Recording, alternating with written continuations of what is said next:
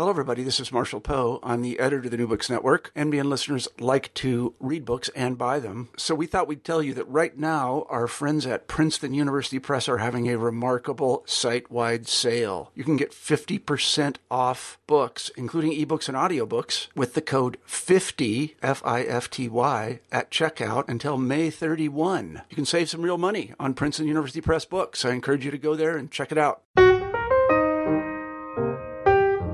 Welcome to New Books and Biography. I'm Oline Eaton. The Mary Tyler Moore Show remains one of the greatest sitcoms in television history, and it's a clear forerunner to the female-driven shows that we consider groundbreaking today, including Sex and the City, 30 Rock, and Girls. Today I'm going to be talking to Jennifer Armstrong, author of Mary and Lou and Rhoda and Ted, and all the brilliant... Welcome to New Books and Biography. I'm Oline Eaton. The Mary Tyler Moore Show remains one of the greatest sitcoms in television history, and it's a clear forerunner to the female-driven shows that we consider groundbreaking today, including Sex and the City, 30 Rock, and Girls. Today I'm going to be talking to Jennifer Armstrong, author of Mary and Lou and Rhoda and Ted, and all the brilliant minds who made the Mary Tyler Moore Show a classic. Hi, Jennifer. Thank you so much for joining us for New Books and Biography. I wonder if you could kick things off by telling us a little bit about yourself. Sure. I'm happy to be here. And I wrote for Entertainment Weekly for about 10 years and mainly covered television and specifically a lot of sort of social issues, especially women in television and pop culture. So while I was doing that, that sort of led me to get very interested in, women in television, women in comedy, and the fact that many women working today, like Julia Louis-Dreyfus and Tina Fey, cited the Mary Tyler Moore Show as one of their main inspirations, which of course makes sense because that's the only show we had back in the 70s that was, starring a woman on her own that was also really high quality and funny and classic. So because of that, I got very interested in the show and sort of started looking into it, and that's what led to my book, Mary and Lou and Rhoda and Ted. As the name implies, Mary and Lou and Rhoda and Ted isn't the biography of just one person, but as the show and all of the people that were involved in the show. So what made you decide to not just focus on Mary Tyler Moore, for instance, or just on Ed Asner? Well, yeah, of course, Mary's written a lot about herself.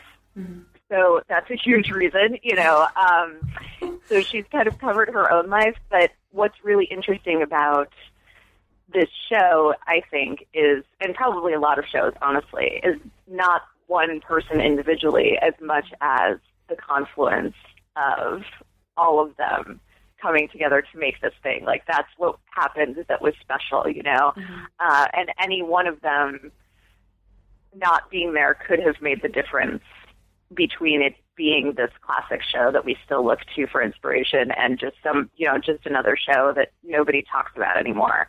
And that's actually what ended up emerging really through my research, I think, was that I realized that this was about how all of these different people made all of these different decisions and had all of these different talents that kind of mushed together and made this thing. And I think it shows how difficult it is to get a really great television show because any one element missing could be the end of it. What sources were most helpful to you? Well, of course, the people themselves were the thing. And Valerie Harper was incredibly helpful to me. She was one of my role models, period, throughout my life because I actually watched the Mary Tyler Moore Show as a little tiny girl, which I'm always baffled by. I'm always like, I wonder what I saw in that. Even then, I don't know what I guess I really must have still been responding to this, somehow I knew these were independent single women and that I wanted to be like them as opposed to like the moms and, wives on television who kind of play second fiddle. And, I'd always looked up to Rhoda as a character. So the woman who played her, Valerie Harper, it was a huge thrill for me to get to meet her anyway, and she turns out to be like a million times cooler even in person than she is on screen, which she was impossible. But she she seemed to respond to the sort of feminist aspect of what I was doing, you know, the fact that I was really interested in these women as role models, but also as in the women behind the scenes who helped, you know, make them who they were. And so she really responded to that. She's always been a feminist, and she really went out of her way to help me and, you know, call people and kind of vouch for me and make sure I got everything possible that I needed that she could help me with, you know? Yeah.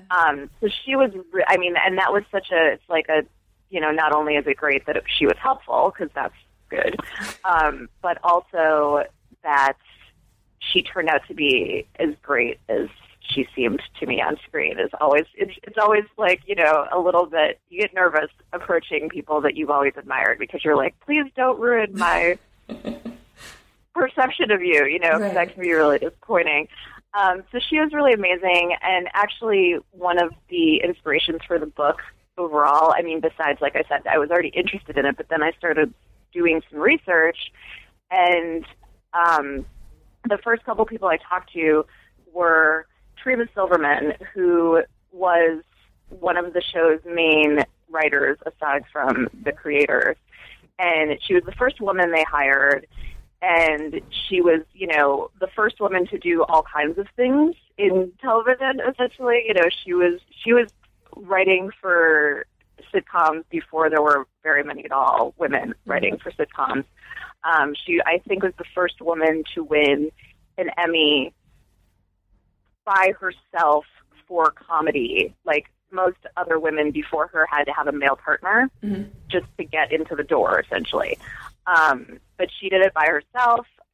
She was the first woman to be sort of like at the executive level of producers on a sitcom, who wasn't, you know, one of the creators to begin with. Like, there were a lot of things she was sort of like the first or one of the first to do. And I found her very easily online. She's very good at email and things like that. And she got in touch with me right away when I asked, and she was one of the first interviews I did. And that she was the one that kind of solidified the idea for me, where she had these amazing stories, both about sexism, which are sort of always fascinating, those sort of Mad Men-like, really early, you know, you can't believe people said this or did this type stories, and about her just fabulous life in the 70s as a single woman who was, you know, writing for comedy and really on her own. So I was like, and then she started telling me how the Mary Tyler Moore Show was the first show to hire many women behind the scenes as opposed to, you know, a token one or two tops. And the reason that they did that was that James L. Brooks and Alan Burns, who created the show, were very intense about realism, and they really wanted women to lend their perspective to this character who was a single. They were like, we're married guys. We don't know what it's like to be a single woman in the 70s. So they really sought out these women and they mentored them, and I think that's really amazing. You know, it's really kind of touching all around to me, that story. That's like, to me, quintessentially what we need to be doing more of. Like, still today, like how women can make it in places they haven't is that they need, unfortunately, you know, they need sympathetic men to help them out. They can't do it. Otherwise, they can't get, you know, it's hard to break into that boys club otherwise. And these guys really went out of their way to do that. And I thought that was really cool, too. So I talked to her and I talked to Alan very early in the process, kind of before I even sold the book. And that's when I was sussing it out. And they were just so amazing and inspirational. And Treva ends up being a huge character in the book, and you know, the first whole chapter is basically about her. So they were both really instrumental too, and they helped, like, just knowing them and also getting their recommendation helped me to get to all kinds of other people. Yeah, it was really exciting. I'd watched the show for years, and I'd always seen the name Treva Silverman, so it was really exciting just in the very first chapter to be like, oh, that's who that is. This is really significant. It was just really cool to have, because you know the name, and to finally have a character and a history to go with it was just astonishing. Absolutely. I mean, I felt like, you can probably tell this by the first chapter, but like, to me, like, she's kind of in a way the real life Mary Tyler Moore, or Mary Richards, I should say. You know, like, she is more like that character than Mary was in some ways, like her life at least. And I guess she's more like the real life Rhoda to a large extent too. But I thought that was really cool. Yeah, it really was. So how did the show begin? How did it get started and like in the production of it, and how did Brooks and Burns begin to do it? Lots of fun things about the beginning of the show, actually. It began basically because CBS wanted to do a show with Mary Tyler Moore. I mean, that was the bottom line. She had sort of fallen off the radar a little bit after the Dick Van Dyke Show, which she was huge on. I mean, that was her big breakthrough. And she'd kind of had some missteps, tried to do Broadway, that didn't work out so well, et cetera. So Dick Van Dyke invited her to be on this special variety show that he was doing, and she was amazing. I mean, it's actually really fun to watch. I watched it at the TV museum, and it was amazing. You know, they really, like, Dick Van Dyke really clearly wanted to help her out, and, like, spotlighted her quite a bit. And so everybody was all excited to see them together again, and specifically to see Mary Tyler Moore again and remember why they loved her. And so CBS signed her right away and said, we want to do something with you. So they didn't have a concept or anything else. They just said, we want to do something. And it was kind of up to her how she was going to proceed after that. And she asked her husband, who at the time was Grant Tinker, who was a big television executive, and he's a very, very smart guy. And he decided, basically, he was the one who kind of put it all together. He decided to hire these guys, James L. Brooks, I should say, officially James L. Brooks, and Alan Burns, who were making a show for the studio that Grant was heading at the time. They were working on a show called Room 222. It was the first show that had, like, I don't know if it's the first. I always get nervous saying first. One of the first shows to have a black lead character. It was about this African-American history professor in a high school. So it was sort of this high school show plus this guy's life. And it was really sort of known for its realism. Like, it was funny and poignant and real, you know, and that's what they did. And Grant really liked that. So he asked them to create his wife's new show. And they really thought it would be a great idea because this is what they were known for, being kind of timely and real. They were like, we should have her be divorced. Because everyone's getting divorced now in 1969. Yay, sexual revolution. So that's what they pitched to Marion Grant. Marion Grant loved it, so they had to go pitch it to the executives at CBS, and that sort of notoriously did not go so well. And they sort of, you know, Alan and Jim describe it as this incredibly harrowing experience. I'm sure they're being dramatic. But, you know, it was like the executives just had no interest in having a divorced character. It's a real lesson in why you don't see more progressive stuff on TV, I think. Mm-hmm. You know, they pull out research at one point. This is sort of everyone's favorite part. You know, they pull out research at one point that says Americans won't watch television shows about divorced people, Jews, people with mustaches, and people from New York, which is hilarious on many levels. It makes you want to, like, make a TV show that's basically all of those things. Exactly. It's so amazing. And so this just did not go well at all. You know, at the time, it's important to remember, like, at the time, a divorcee, that's what they said then, and it was, like, really, it was kind of a bad thing. You know, it was kind of, as I believe one of the executives said to me at one point, it implied kind of a loose woman. Mm-hmm. And he just did not want to have her reputation tarnished that way. So, you know, because I think, especially Mary Tyler Moore, it's like her whole deal is that she's sort of this sweet all-American girl. So they were having none of that, and, you know, Jim and Alan were thinking about quitting altogether, and then they finally, because of the long plane ride back to L.A. from New York, where they had to pitch it, they had enough time to kind of calm down, and then they were like, it's going to look really bad for Mary and Grant if we quit. So let's try to stick with it and try to figure out how we can do this and not hate ourselves for it. So the compromise they came up with was that she was going to be sort of leaving. I mean, some people say an engagement, but it's not even clear that it's an engagement. It's like a sort of promised future engagement. She had been supporting this guy through med school, and he had said they'd get married as soon as he was done. He got done. He still didn't want to get married, but he still wanted to live together or something. That's very vague, too. It's really interesting because then, like, what ends up happening is that because CBS said they didn't want divorce, they settled for her having lived in sin for several years and supported this dude. But somehow it's so glossed over that they just went with it and it was okay. So that's sort of how it happened, is that they wanted her to be divorced. They settled for her just starting out on her own again after a long-term relationship. And that's sort of where the show starts.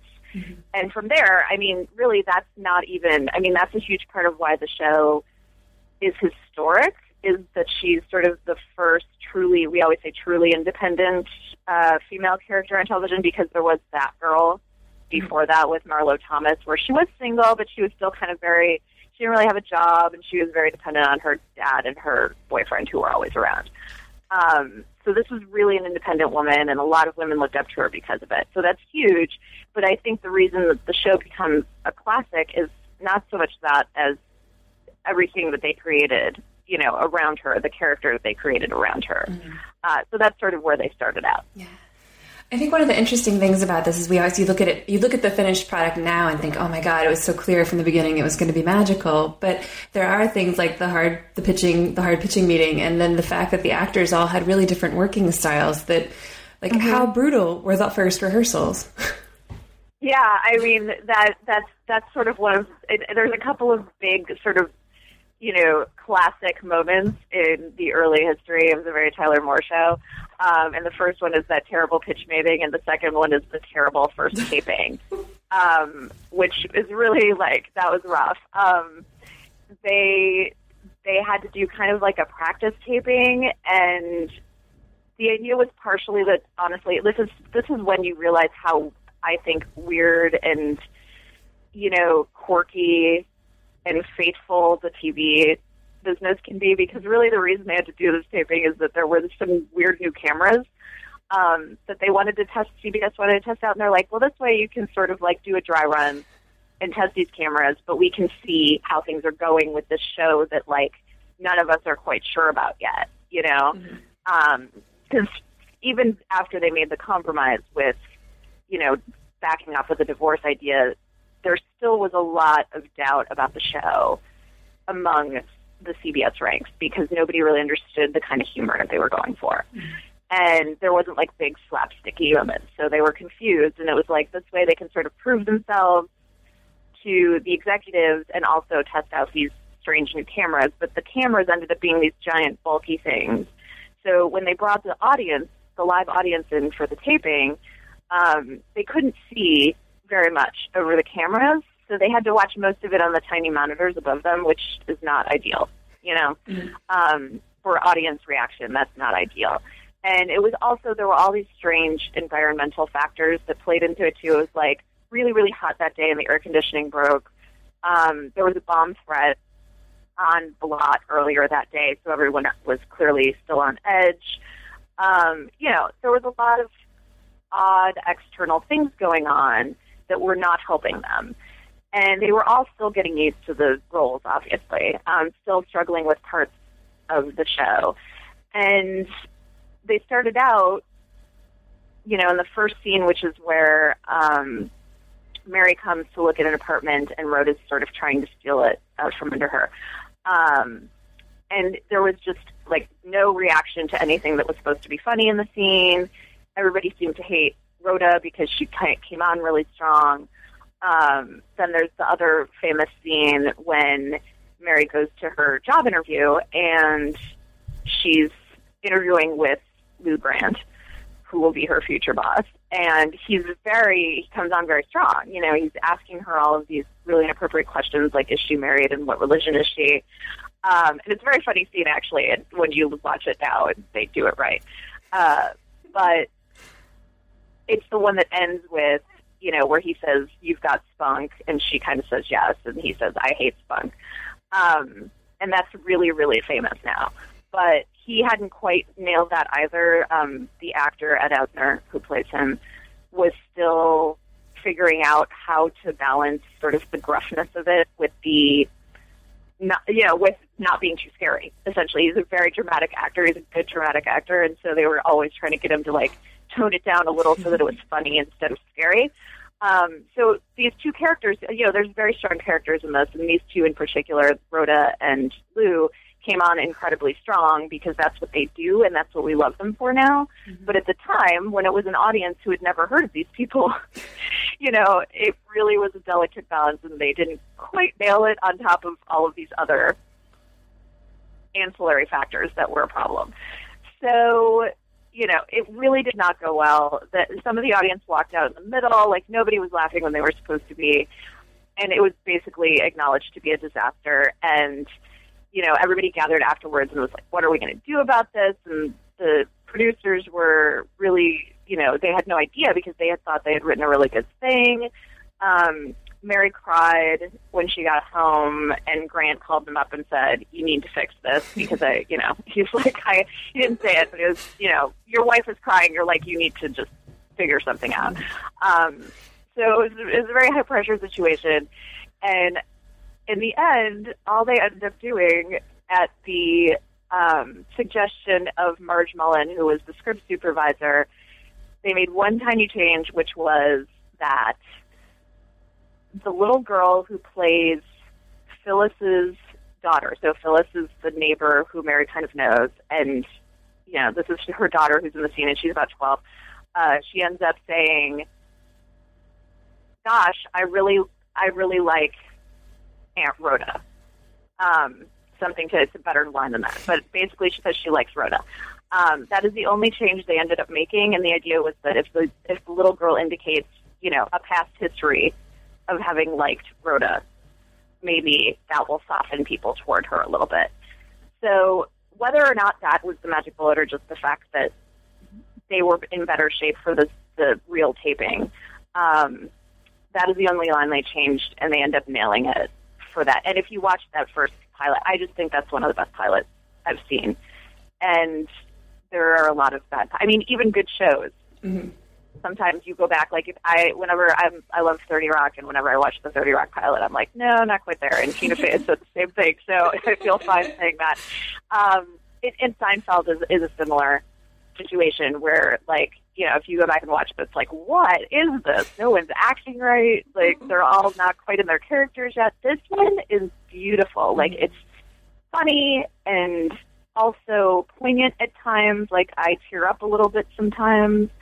And everybody, the characters are just all right there, and it's really amazing. And it's hard to imagine that, you know, this was something people didn't understand or didn't get at first. But if it's not quite right, it's not quite right. And they just got lucky that they got it right by the time they had to tape it the second time for real.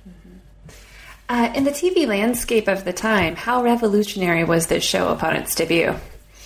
I mean, this is always so interesting to me. It's one of my favorite things about writing about television in historical context, because you really have to it's hard, right? It's hard. You have to put yourself back there and go like, what, you know, how is it possible that this was just mind-blowing at the time? But then once you start to think about what was going on in television at the time, it was mind-blowing, because you have to remember, first of all, that this is actually even before All in the Family, mm-hmm.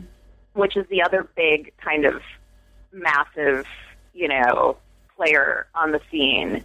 That doesn't come until a half a season after the Mary Tyler Moore Show.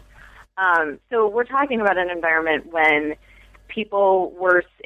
all sitcoms were still incredibly traditional. Like, they did not get any more edgy than, say, Bewitched or something like that. You know, people were still watching. It was like Beverly Hillbillies and Hee Haw and, you know, Andy Griffith's Show, like that kind of thing. Just that very simple, straightforward, wacky hijinks ensue type comedy, that really nothing had changed since I Love Lucy. I Love Lucy set the pattern, which, I mean, it's great, but like that was all anyone had really done after that to a large extent. So it was all just sort of like traditional families, traditional couples, that sort of thing, and just wacky hijinks. That was basically it.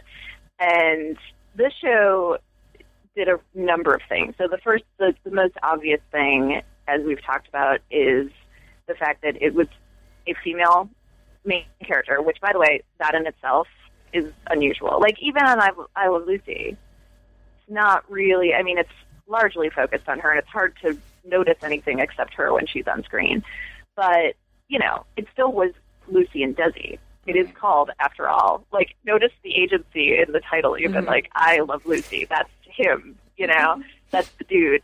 And she's married. This was clearly only about this one main character with the characters around her. And, that's huge. And she clearly, there's lots of important little things about her character, like the fact that, she wants to date, but she's not desperately running around trying to get a man. That was always, like, if you saw single ancillary characters before, that's what you saw. Single women were, like, kind of man-crazed all the time. She wasn't. She was just, like, chilling out and, like, occasionally went on a date. And, in fact, the show goes on for 7 years, and she never ends up with anyone for very long. So, that was huge. And a working woman, so that's huge. And it's an office setting, which turns out to be, I don't know if they set out initially to do exactly this, but it ends up being that it's largely dependent on her office setting and what goes on there in her sort of office family. It's really about her relationship with her boss, Lou Grant, the other people at the station, Ted and Murray. She's the only woman at that office, and sometimes that comes up and sometimes it doesn't. But, like, that idea of having an office setting as a, for a comedy is completely new at that point. So if you look at things like The Office now, that's a direct kind of descendant of this idea. It was, instead of having a family, it was an office family as the main, focus of the show. So there's that, and then there's also just the way, the sort of humor that they do. This is why the CBS executives were really flummoxed by the show when they saw the first few scripts, is that it's not, like I said, it's not like wacky hijinks. Like, Lucy would just, like, go work at the chocolate factory, and crazy things would happen, and then it would be over, This was really subtle and nuanced and character-based, right? So all of the humor, if you look at it, like, every single thing that ever happens comes out of this combination of characters coming together in a specific circumstance. And, there's also this serialized element as it goes on, right? Like, you see, this is one of the first, if not the first show to do very, ongoing storylines, like Lou eventually gets divorced, and you sort of, the conventional thinking at the time was, well, clearly we'll have one episode where it looks like he's going to get divorced, and then they won't, and then we'll pretend like that never happened. But instead, he really gets divorced, and, like, we even see his ex-wife, go on and get married to someone else. Right. And it's really poignant, and there's a lot of times when you'll cry. Like, you cry as much as you laugh, and that's something you see all the time now in current shows. That's, like, very modern, shows like I feel like I'm stuck on The Office today, but, like, like, that's another one of its very specific descendants that you don't always think about. You think about 30 Rock because it's about a single woman, but you don't necessarily think about something like The Office. But almost every show now, almost every sitcom now will have its occasional poignant moments, and that's really an invention of Jim and Ellen on this show, and that's why CBS was like, we don't understand what you're doing. Why, this is not funny enough. But it turned out to be great, and it ends up being, there's basically ends up being two schools of sitcom after the 70s, which are, the Mary Tyler Moore Show and All in the Family. Right. So you mentioned Treva Silverman earlier. Can you talk about some of the other writers and also the different paths that they wound up taking to get to working on the show? Yeah, absolutely. I think they're so fun, and I feel like almost like the female writers end up being like this one mega character in some way. You know what I mean? Like, it's like the female writers are like this whole subplot of the book throughout, because that was my real obsession here. I was really into them because I felt like these were stories you hadn't heard at all. Whereas we've heard, we know who the famous people are and something about them, and I love them too. But it was really fun to find out about these women and tell their stories because they've never been told before. And so there was Treva Silverman, who came to the show. She had really fought her way through comedy fairly early. She had worked for Carol Burnett on a failed Carol Burnett show before her big, classic, awesome Carol Burnett show. And then had written for the Monkees, which I think is hilarious. And, actually got a ton of attention because of it, because she was a woman. There was a big story about her in Mademoiselle magazine. So it was all about what it's like to be a lady sitcom writer. So she had some experience when she came to the show. She was the most experienced, I think, of the women who came to the show. And there was one of the other very early ones right after Treva. They hired Susan Silver, who she was sort of a go-getter. Really, really beautiful. She's still very beautiful. Very beautiful, which is important only because she it was a part of her sort of personality in a sense. She's kind of like a bombshell personality.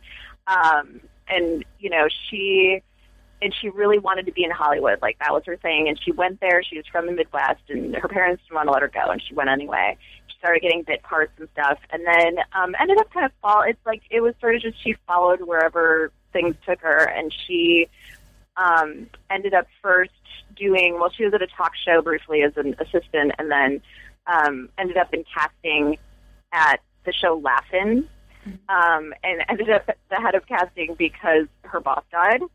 So she took over, and she was there, but she was starting to feel like she really wanted to write a little bit. She felt like she could. She felt like she was as funny as the dudes, mainly all guys, who were writing for Laugh-In. She couldn't really break in there, but she ended up getting hooked up with this woman, another woman, who she was going to write with for a while, and so they wrote a few scripts together. One of which was for something called Lancelot Link or something like that, and it was about a spy, a monkey who was a spy. This was like a thing in the 60s where they would have the animal on screen and pretend like it was talking. It's very strange. So that didn't go anywhere, luckily. Luckily, can you imagine you getting stuck? Major career on that, yeah. Luckily, that didn't go anywhere. She still has the script. She showed it to me, but so that didn't go anywhere, but it was good practice. And then they wrote a couple of other scripts. They ended up getting a couple of them made, I believe. And then, so she had a little bit of experience, and one of the scripts she wrote was for Gary Marshall, who, ends up eventually producing things like Happy Days and Laverne and Shirley, and then lots of other things like Pretty Woman. But at the time, he was kind of bopping around the same circles as Jim and Ellen, and he was actually a huge conduit of talent to them. Like, he sent people to them all the time, especially women. He was very helpful to people, which I'm always touched by people who help others get to where they are. And when people would call him up for help, he always helped, and especially when he found young women who wanted to do this, he often sent them to Jim and Ellen. So he sent her there, and she, had to do a pitch meeting and everything. And sort of the big thing with her, she went in and she didn't really know. Like she always says she just kind of figured it out. She just kind of learned on the fly. She would take a script and break it down and figure out the structure and then, imitate that, essentially. That's how she learned how to write for TV. And so she kind of just was like, well, I'm just going to look for jokes this week, and I'm going to tell some stories, and we're going to see how it goes.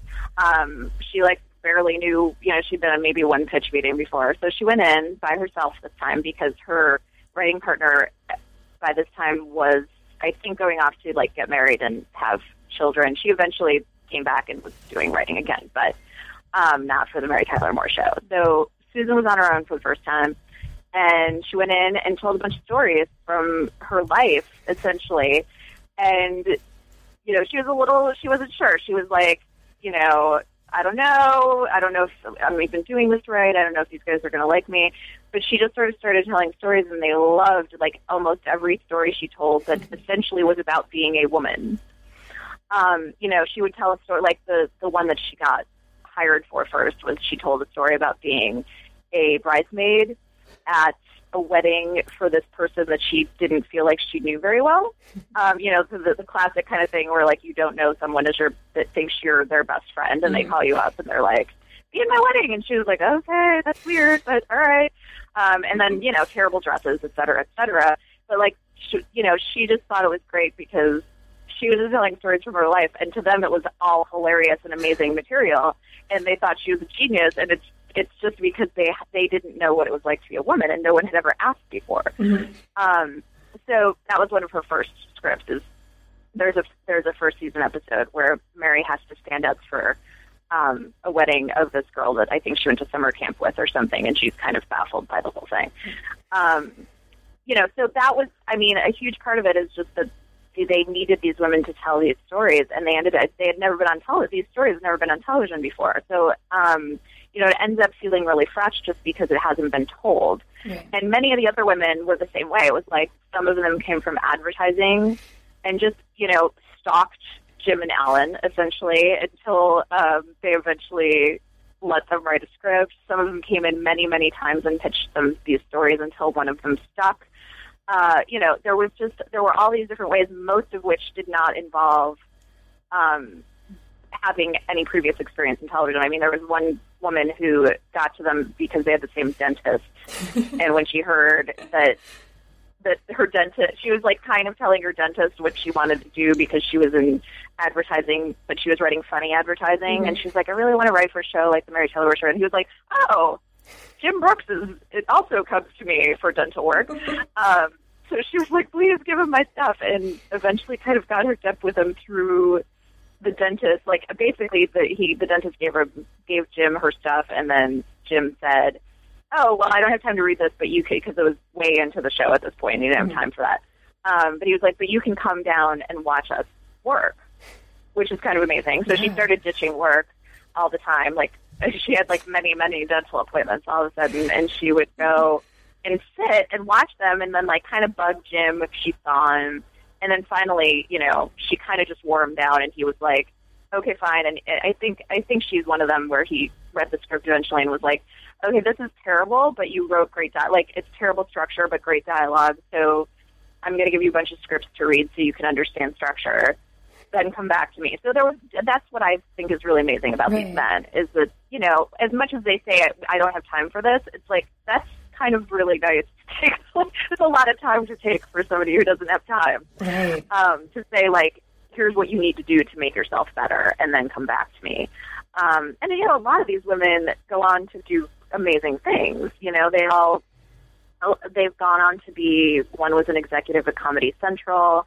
By the way, they're one of my favorite characters in the book is Pat Nardo, who starts out as their secretary. And, she's writing their jokes down, and it got to the point where she wouldn't write their jokes down if she didn't think they were funny. So she kind of ended up being this arbiter of humor on the show. And then they were like, well, if you're, you know so much about this, why don't you just write? And she eventually convinces her best friend from New York to come write with her. And I think that's one of my favorite stories from this book as well. It's just like, and those women, Pat went on to have her own production company. Gloria, who was her partner, went on to be an executive at Comedy Central. Like, these women went on to do amazing things, and they're all wonderful, incredible women. Like, every time I would talk to another one, I would just be like, it can't get more amazing than that. And then I'd talk to another one, and she'd be amazing too. Like, they're amazing women. The story of Joe Ranone is also an amazing one because I think it kind of provides the fourth dimension. You've got the producers, the writers, the actors, and then he represents the fans. How did he come to your attention? Oh, I love that man. This is my favorite part of the book. And by the way, a late edition. He was like right under the wire. Like, the book was done, and I have been looking for Joe Ranone for, not like spending every day all day, but still, that would have been crazy. But what happened was, way early in the process, I went out to LA and interviewed a lot of the people that were in the book. The big famous people for the most part, and some of the writers and stuff like that. So Jim and Alan, I think, both mentioned this guy to me. We were having normal conversations, and then suddenly they would be like, they were just telling a story, and they'd be like, oh, right, so there was this guy, I don't know, and they end up having to explain it a little bit. They're like, there's this guy who used to write to us all the time, and he'd write a letter, every week and analyze the whole show, and it'd be, 5 pages long, and we thought this guy was crazy, but then we sort of started caring what he was saying, because this was the only sort of detailed fan feedback, because, what you have to remember is this is before the internet, right? So I always say he's the original blogger, because this is what all bloggers do now, right? Recappers are always, analyzing every bit of a show every week.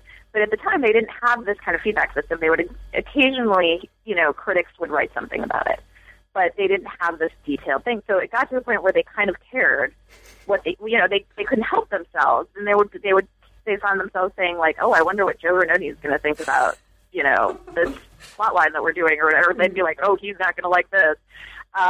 And he would give every show a rating. It was this whole complex system he had, and and to the point where they're passing around what he says, and Jim asked somebody to send it to him once when he was somewhere else,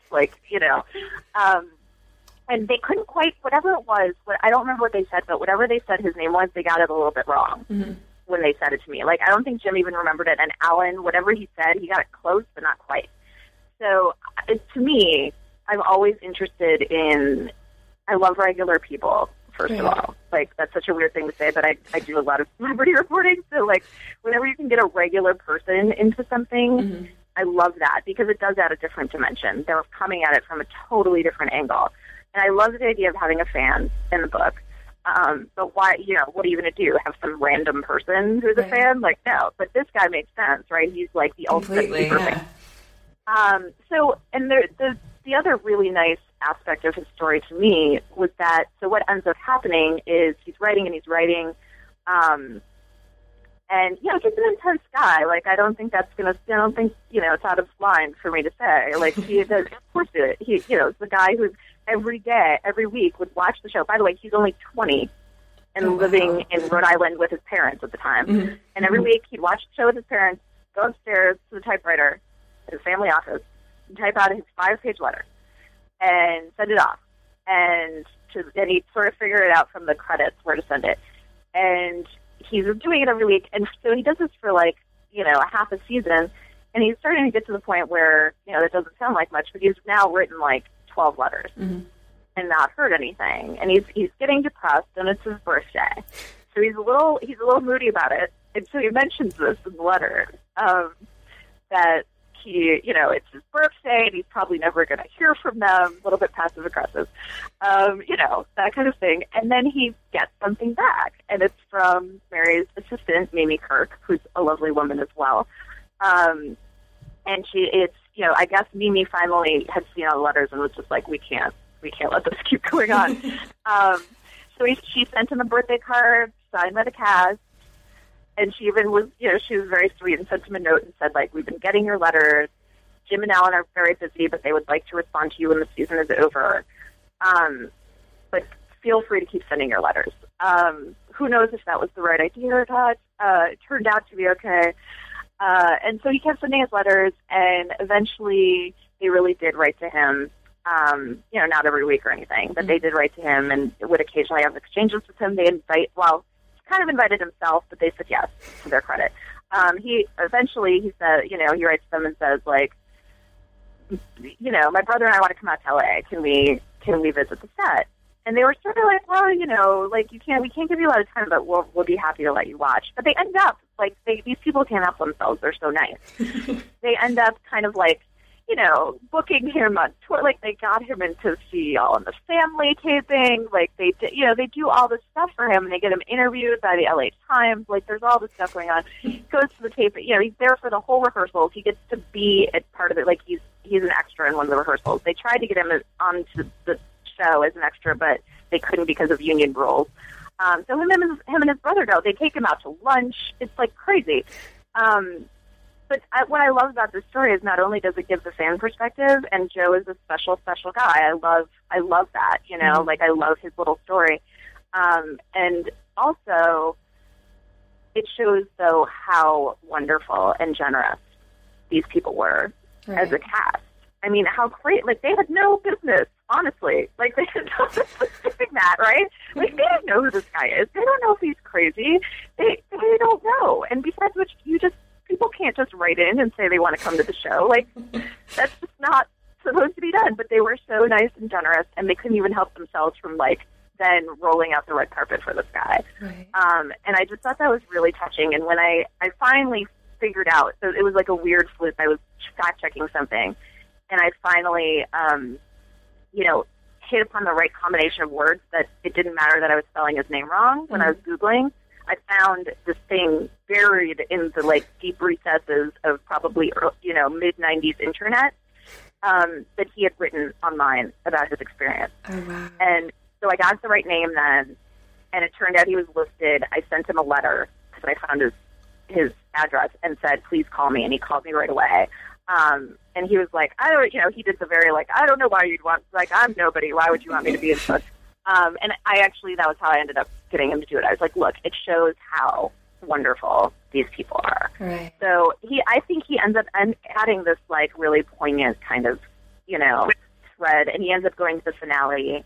And I just thought, like, this shows how a show can affect a person in a really deeply personal way. And, of course we don't all get to go to the set of our favorite shows, but I think it sort of ends up being a metaphor for that, and how, he ends up kind of making a couple decisions in his life. Like, he doesn't have a big glamorous life, but that's the point, This ends up being the most exciting thing that happened to him. Besides which, he remembered things in crazy detail in a way that the actors didn't, because it was their normal life, whereas for him it was incredible. So he could remember, like, the order in which people were sitting around a circle, or, whatever, like what people were wearing, because it was a big deal. Right. And I just think, he's also just, like, a very sweet man, and I love that I now am friends with him. He's lovely, and he's actually going to do an event with me in New York, at the 92nd Street Y, where we're going to talk about it. So, cool. I was like, if I do anything with this book, I want to make Joe Ranoni famous. So. Awesome. I know you have to go really soon, but before we conclude, I absolutely want to get this question in, because I think it hits to the idea of how the show impacted him, but also how the show impacted the people who were in it. Can you talk a bit about Ed Asner's evolution as a feminist? Yes, that was another one of my favorite little tidbits. Mm-hmm. I mean, it's not like it's a hidden one, but it's not something people had highlighted before. He sort of openly acknowledges that, he's a very gruff Midwestern dude. He's such a guy's guy. And he's still very gruff and fun to talk to because of that. But he, readily acknowledges that when he first got to the show, he was kind of like, it's weird. He even talks about it on one of the DVD commentaries. Like, I was kind of like, I don't know about this. There's women's names right in the script. I don't know about that. And then over time, just through sheer, he wasn't, openly horribly sexist. He just was kind of like all men, I think, at that time, who didn't really know better. And through basically just exposure, I think, to these storylines, to women writing for him, and also, by the way, to occasional debates with Valerie Harper about issues like calling her Ms. instead of Mrs. and that sort of thing.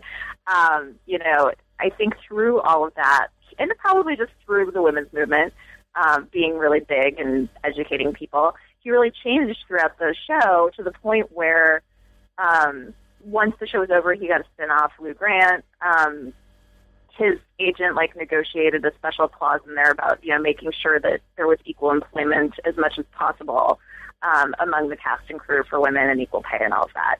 Though he was all very dismissive about that when I asked him about it. He was like, "Oh, my agent's an operator. He probably just did that to make me look good." But then he did, he was active with NOW. The National Organization for Women. He gave the anniversary address once for Now and talked about male feminists and the importance of them.